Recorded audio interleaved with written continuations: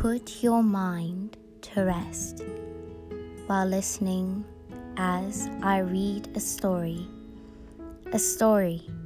full of adventure and fun. Feel yourself sinking into your pillow. Take a deep breath. Breathe it out and count from 3, 2, 1.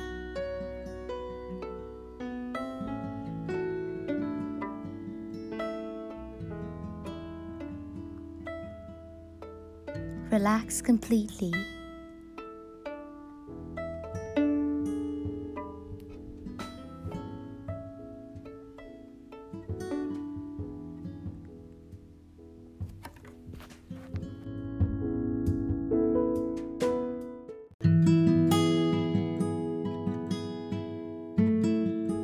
In this episode, I'm going to be reading Chapter 19, September 10, Fort Greenhow, Washington.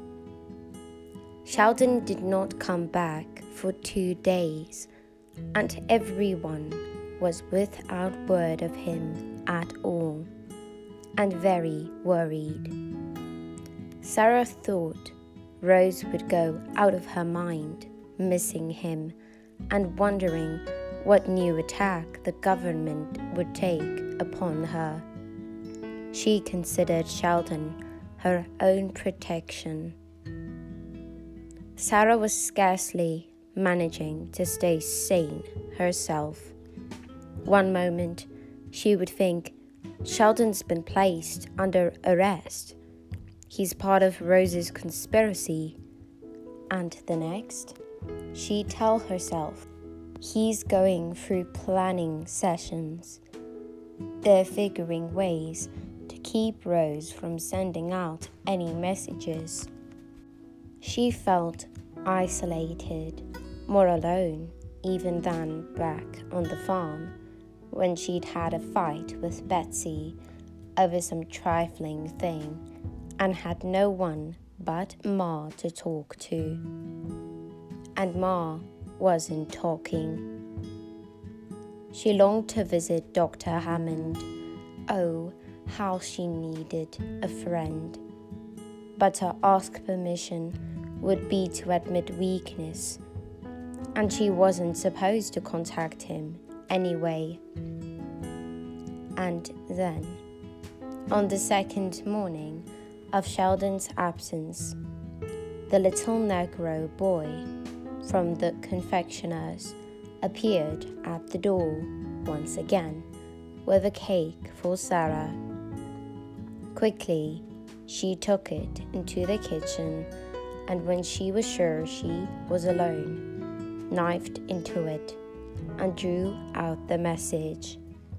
Timothy Webster has been hanged for espionage in Richmond, it said. Be careful. Greenhow has power. Timothy Webster, one of Pinkerton's most skilled operatives. Sarah's hands trembled as she ripped up the note. The news and lack of details plunged her into a deep despair. Yet, it was what she needed at the moment. It made her know that she was alone. All spies were. And if you were caught, no one stepped forward to help. How different is that from my life at home, she asked herself. I was alone there. Ma could never help me. That life prepared me for this. If I want to put any meaning on that life and all its unhappiness and deem it worth anything, I must take lessons from it. That afternoon, 2 new women prisoners arrived, and with Sheldon gone, nobody was there to take charge. Sergeant Mark Stevens of the Sturgis Rifles looked to Sarah to settle them in. Just do the best you can until Sheldon gets back, he advised. Call if you need help. One prisoner was named Catherine Virginia Baxley, and the other would be known only as Mrs. Poole. Mrs. Baxley was 50 years old, but looked younger than Sarah's mother. She came into waving a paper. I have here a letter for Rose Greenhow from President Jeff Davis, and a bag of nuts from his dining table. She waved the bag under Sarah's nose. I bring these nuts because Rose knows what President Davis's tastes are in food, and she knows he loves it. Sarah's first impulse was to take the letter, but that would give her away. So she turned to the task at hand. Rose was on the stairway. Behind her were little Rose, Medora, and Lizzie Fitzgard, the child's nurse. Mrs. Poole, tall and thin, wearing black and spectacles, commenced yelling, I'll not stay in this place. I'm not to take any food given by the Yankee government. I'll starve. Give me my letter, Rose demanded, coming down the stairs and thrusting out her hand. First, say it, Catherine Virginia deemed. Are these not the nuts President Davis refers? Rose pushed the nuts aside roughly. The bag fell to the floor, and they rolled in all directions. Look what you've done. Look what you've done to the nuts President Davis sent you. Have you no respect? You'll not get the letter until you pick them up. Get down on your knees and pick them up, Catherine Virginia yelled. I'll not sleep under one blanket provided by the Yankee government, Mrs. Poole was screaming. Not one. Then Rose and Catherine Virginia were tussling over the letter. They were slapping each other. Sarah knew this was beyond her abilities and was about to reach for the front doorknob when it opened and Sergeant Stevens stood there. He was very well built, with red hair and blazing blue eyes. Quiet, he boomed. What's all this fussing? You're like a bunch of hens. Quiet, or I'll lock you all in your rooms. You haven't the authority. Rose turned from Catherine Virginia and screamed it into young Stephen's face. Immediately, he held his rifle at a slant in front of him, warning her off. Try it, lady, he told her in an icy tone. That even put Sarah on notice. I don't care how important you think you are. Try questioning my authority. Rose started to cry then. All of them did. Sarah found herself surrounded by bawling women. Little Rose came down the stairs and ran to her mother to encircle her waist with her arms. I want Lieutenant Sheldon, Rose wailed. He's the only one who knows how to settle me. He'd give me whiskey now. He would. You'll get no whiskey from me, Stephen said. No cuddling either.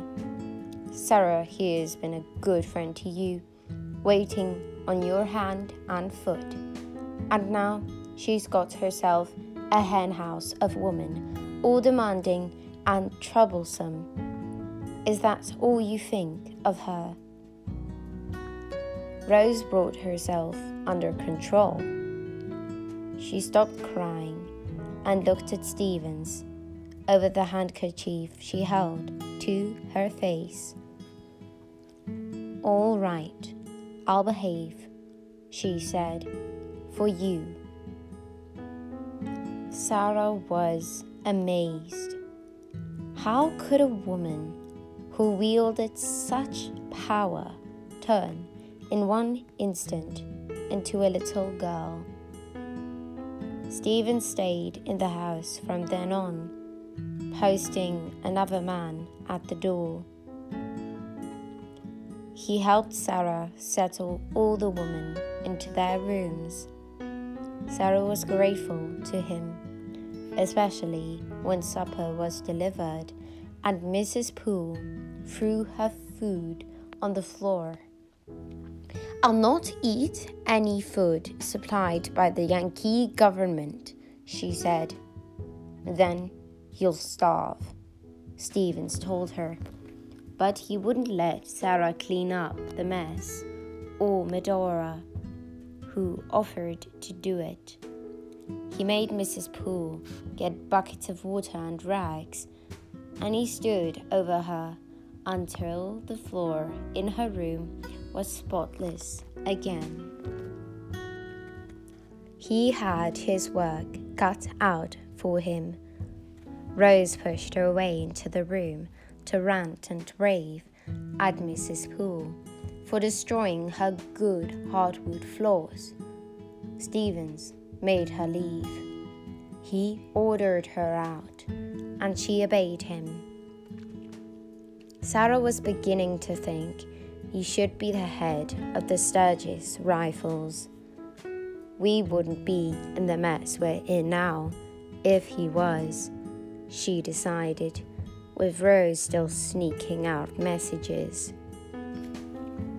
That evening, when she brought a blanket to Mrs. Poole, the woman threw it at her.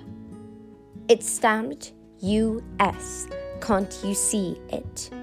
How can I sleep under a blanket stamped like that? She asked. In that moment, Sarah determined that the poor woman was demented.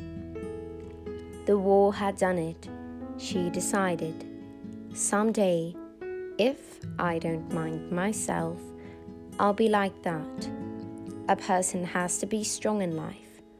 A person must practice strength, even if they don't feel it. Who had said that to her? With dismay, Sarah recalled it had been her father. Never mind, he must have gotten it from somebody else, she told herself. Then she stood straight and proud. You may not wish to have this blanket, Mrs. Poole, but you will pick it up and hand it back to me. She used her most severe tone, the one she'd used on Ezekiel Kunkel. Mrs. Poole bent to pick up the blanket, and for a moment Sarah felt triumphant. But no, she wasn't picking it up. She was falling. Thump! She collapsed right onto the floor. Mrs. Poole had fainted. Sergeant Stevens! Sarah, all thought of strength deserting her, went running, and the young sergeant came up the stairs with bayonet fixed. Mrs. Poole has fainted. He set his rifle aside in disgust, picked up Mrs. Poole, sat her in a chair, and sent Sarah for water and cold cloths for her head. Then he and Sarah helped her to the bed. "I'll stay and watch," he said. "You go about your business. Sometimes this is a ruse to make the guards think they are helpless." Sarah thanked him and ran from the room. She'd heard Sheldon's voice downstairs. She was sure of it. Sheldon came in with a bouquet of late summer roses. He handed them to Sarah. "Shall I put them in Rose's room?" she asked. "They're for you," he said. "These are for Rose." He handed a bag to Sarah. Yawn. The roses were wrapped in brown paper at the stems. Sarah stood speechless. "Why are the roses for me? And why more yarn for Rose, who uses it to send messages?" "So we can find out how she does it," he answered. "But is that what you say when a young man gives you flowers, Sarah?" She thought of the wildflowers that day, so long ago now, in Ezekiel Kunkel's one hand, and the knife he held in the other, with which he threatened to slash her face, and she did not answer. Sheldon stripped off his white gloves and undid the top button of his tunic. "They're for you because I like you, and because you helped me that day with the diary. I've been promoted."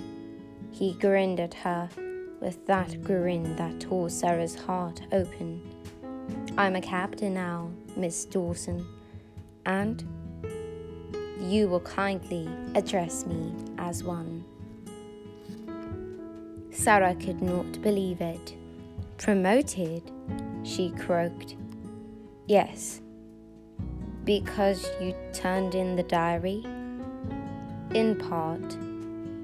Sarah was not only surprised, she was put out. She had received nothing, not even word, from her superiors for her work of finding the diary, neither from Pinkerton nor from Kate. She swallowed her jealousy, but tears came to her eyes at the injustice of it.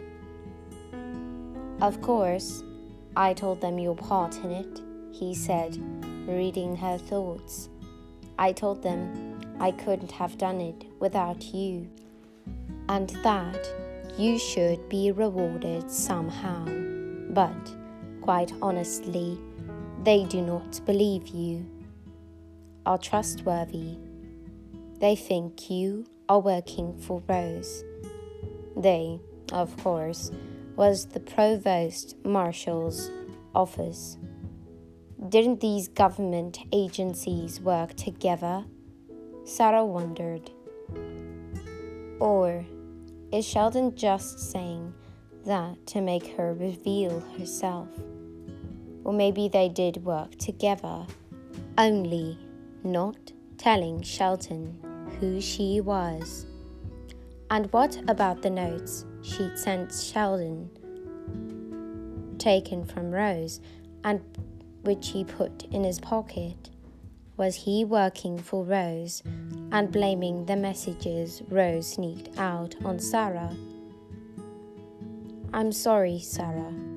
Sheldon put his hand on her shoulder, gently. His touch was like branding of a hot poker to her, yet at the same time she felt chilled. "I wanted to give you credit. And I shall before this is over, I promise. But it would be a lot easier if you were honest with me, and you haven't been, you know. So, that was it. He was still fishing. Sarah swallowed her tears and took the flowers into the kitchen to find a vase. She brought the yarn upstairs to Rose. Sheldon bought it for your tapestry. A large piece of tapestry, half finished, was stretched on a frame in the corner. It was a hunting scene from the south. Rose did beautiful needlework. Sarah had to give her that. "Dear boy," Rose said, "I'm going to send this to a friend of mine." "Who?" Sarah asked distractedly. "Oh," Rose said lightly, "someone down south. Not the same friend I sent the bookmark to, though. That was just a small piece. You saw it. I sent that to another friend in the south. This is much more detailed." Sarah had been setting the vase on a Duncan Fife table in the corner, and it was then that she was struck with a brilliant thought, so far-fetched that she thought lightning had come into the room. She stood up straight and managed to arrange her face in a friendly smile. "Your work is beautiful," she said. She remembered the bookmark then. A Sturgis guard had taken it out for the mailing. When was that? After Rose discovered her diary had been taken, that's when. Carelessly, she wandered over to the tapestry on the stand. "This is very detailed," she agreed. "Yes," Rose said. "And now, thanks to Sheldon, I can put more colors in this, as it calls for." The bookmark had only red, green, and yellow. I told Sheldon what colors I wanted, and he purchased them for me. That's why I like him. "So many more colors," Sarah commented. She scowled. Something in her mind was just eluding her, like the fox depicted in the tapestry eluded the hounds. But of course, it's like a work of art, tapestry, like a fine painting that means different things to different people, and I consider myself the artist. "You are that," Sarah said. "You are that. I have to go and give you credit, ma'am. Are those dreadful new ladies quiet now?" "Yes, they've gone to sleep. Sheldon gave them some whiskey." Rose laughed. "I have a headache from their carrying on. Mark my words, Catherine Virginia will rave from morning to night and drive you all mad. The letter wasn't from Jefferson Davis. Here, take a look at it yourself. From an old friend in Richmond. Completely harmless." She took the letter and scanned it. It did seem harmless. The woman was saying how scarce shoe leather already was in Richmond. Could Rose send her a pair of shoes for her 10-year-old? Of course, Sarah minded. It could be a code. Code, yes. That's what spies use. Kate had told her. She felt elation, so much that it made her head dizzy. "She's a nonity, that Catherine Virginia," Rose was saying. "She wants to seem important. She's been accused of sending 200 guns south. Piffle. They'll both take the oath of allegiance to the United States and be out of here in 2 days. Mark my words." A clock downstairs struck the hour 10. "You'd best get some sleep," Sarah advised Rose. "Here, I'll turn back your bed. There's dark clouds on the horizon. I think we'll have rain this night." "Good," Rose said. "Maybe the air will finally clear." "It's cleared already," Sarah thought, as she helped Rose out of her dress and brought over her silken robe. "Oh, you don't know how clear the air has suddenly become." Then, on the pretense of fetching herself a cup of tea before bed and coming right back, she asked Rose if she wanted any. The answer was no. Sarah, filled with exultation at what she had just discovered, could scarce keep herself from running from the room.